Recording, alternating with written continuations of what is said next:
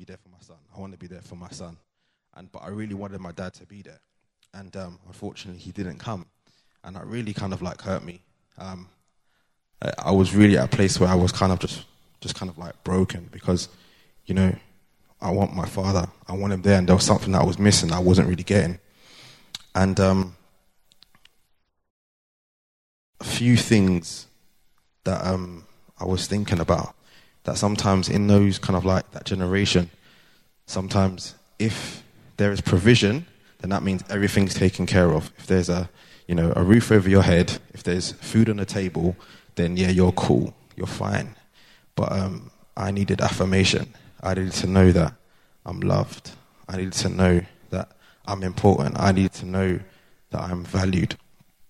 And all of these things were very important to me, but I was missing out. And so I tried to look for other examples of fathers, people who could mentor me and just take me under their wing. And unfortunately, when I was 16, there was a guy who owned kind of like a Jamaican restaurant.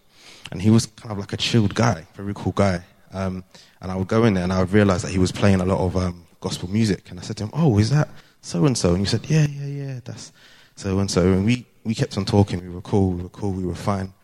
And there was this one time where I actually went in there, and I'm not going to give you the details, but actually I was actually sexually assaulted by this guy. And for me, that once again, another moment in my life where I was like, oh my gosh, what's happened? What's gone wrong? Someone that I've wanted, this kind of father figure, has just assaulted me. And for me, I couldn't look at men or fathers in a way which was positive. This identity, something within me was kind of like just taken. This protection was taken. And I struggled for this for a very, very long time.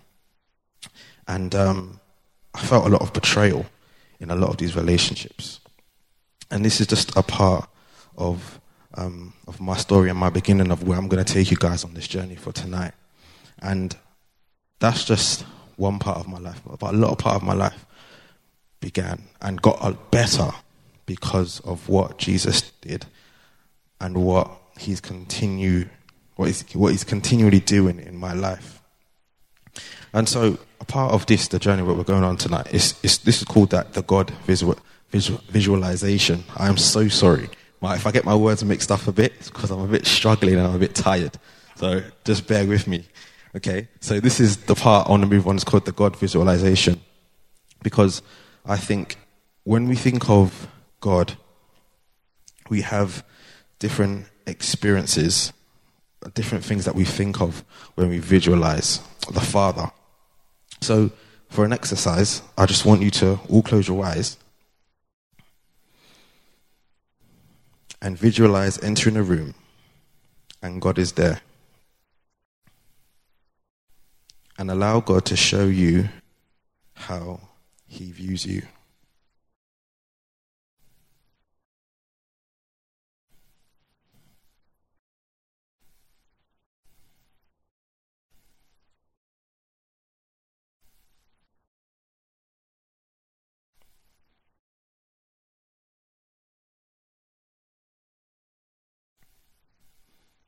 So, when I did that years ago, to be honest, I saw myself as a bag of shame. I felt worthless. I felt very insignificant. I felt very insecure, and I felt very unsure about myself and who I was in standing in front of this God person, God the Father. But the truth is that God showed me the truth, and how he showed me the truth changed my life forever. And for those of you who might be struggling with that, there's just a quote that I just want you to remember. It says, "The way you see yourself in the presence of God is not an indicator of what is true. How he sees you is the truth."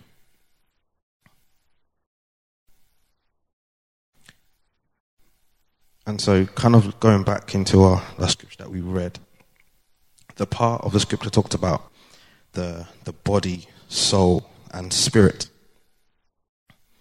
And each of those things are affected by people and situations around us. And it also as well has a great impact and on how we view the Godhead. My mouth is bare dry like Jono's.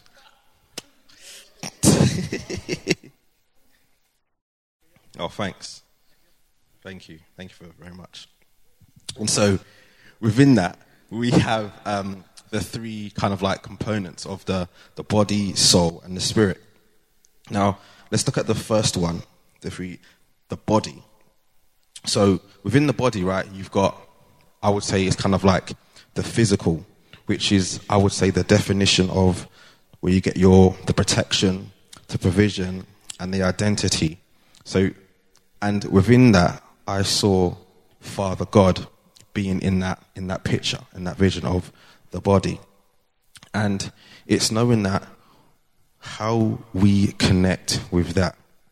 So some, of our life journeys might not have been like mine. You could have had a great father or a person that's been like great, role model to you. But those things I felt as I read the scripture represented the Godhead of Father Jesus, of Father God. And when we reach out to him, these are the kind of characteristics of what we see in the body, in the physical realm of God being that protection, being that provision, being that provider for us. And that's just a little element or a short clip of what the body kind of represents. The soul, I would say it's the kind of emotional element and the connection of Jesus that represents Jesus, the relational part and how that affects the soul and the friendships that we connect with, and also the trust out of that. So very much within the soul, I realized that a lot of my friendships that I was involved with, the relationships I had with my siblings, a lot of those things there, I realized that it also connected me to Jesus, good and bad. A lot of those things where I felt a lack of trust, a lack of communication, was very much those things where actually, but I couldn't tell Jesus everything, because some of my situations that I felt that people betrayed me. I would share things with friends, and sooner or later, everyone around me knows my business, and I really felt some sign of insecurity or some thought of shame, or just feeling a bit kind of like betrayed. And when I did become a Christian, it was amazing to know that I struggled in those areas because of the situation of what was going on in my life before. So Jesus was able to help me identify these things and to make things right, and to say, well, actually, do you know what? I can find freedom. I can find those things to change my life around. But it was about identifying what's going on with my emotions and how I view and how I see and how I connect with Jesus. So we've looked at the body with the physical part, which is Father God, or I like to call him God. We looked at the soul, which is the emotions, and that's the part of how Jesus relates, or how I see him as the soul. And then the spirit, lastly, is the comfort. I would put it as comfort, which is kind of like the Holy Spirit, which for me brings out the characteristics of kind of the intimacy, the comfort, the nature of God, very much like a motherly touch. And also, like, I was very, very close to my mum. They call me, like, when Louise will tell you, I'm a mummy's boy. I'm a mummy's boy. And because I just love my mum. But you know what I mean? It was just great. But a lot of that, as I was going through this message, the comfort, the intimacy, the I would say just the stillness and the softness was very much like the connection with the Holy Spirit. It just made sense. Like the like for like was like, wow, like, this is incredible. Like I could really connect with this. But I was realizing that actually I was struggling with the other two. So I could connect so much with Holy Spirit because the nature of that was just around my mum, because I could see my mum with the comfort. But when it came to the soul and the body, those were the areas where I was struggling with. And I put that question out to you, is that we can search our lives and we can see things, but the question is, are we connected? Are there things in our lives where we're struggling with? Are there things that we could you pray to, could you call God Father God?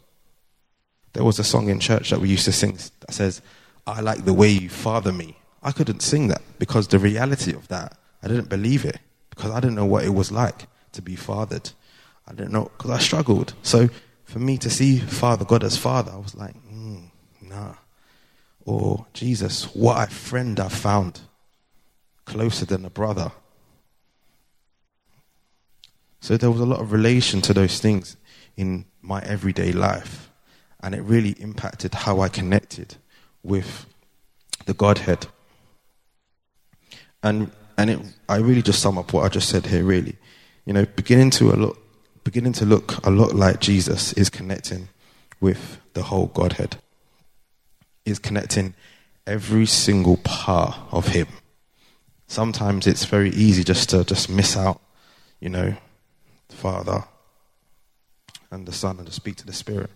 But we, as children of God, need to identify those parts and allow Jesus to heal us, because he wants us to be whole. That's what the scripture represents, us to be whole, for us to share every single aspect of our lives with him. Those hurts, those pains, those things of unforgiveness, betrayal, where we felt by ourselves, where we felt let down by maybe our earthly father or people. Sometimes we see Jesus as that. Sometimes we see Jesus or see the Father as that person or a situation as let us down. But we have to cast all of our cares upon him.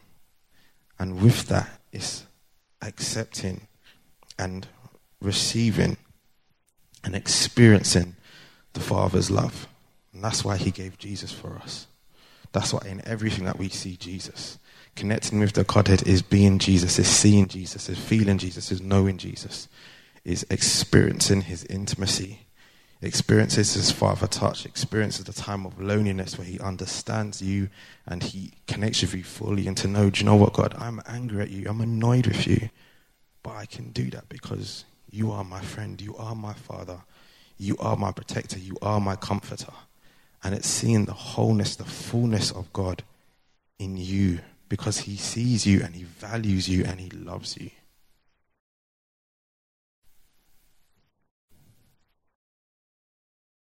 He sees you, he values you, and he loves you. And he's saying to us, call me Father, call me friend, call me comforter. I want to be everything to you.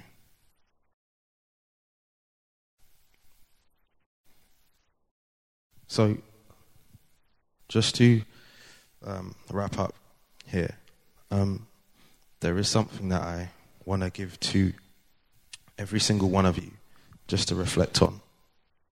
And this is a letter from God the Father to every single one of you. And just allow God's words, the Father's words, to just soak into your spirit.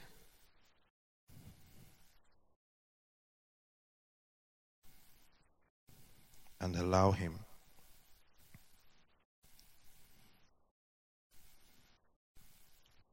to work, to mend those places within our lives where we feel like needs healing. Allow the Father of protection to help you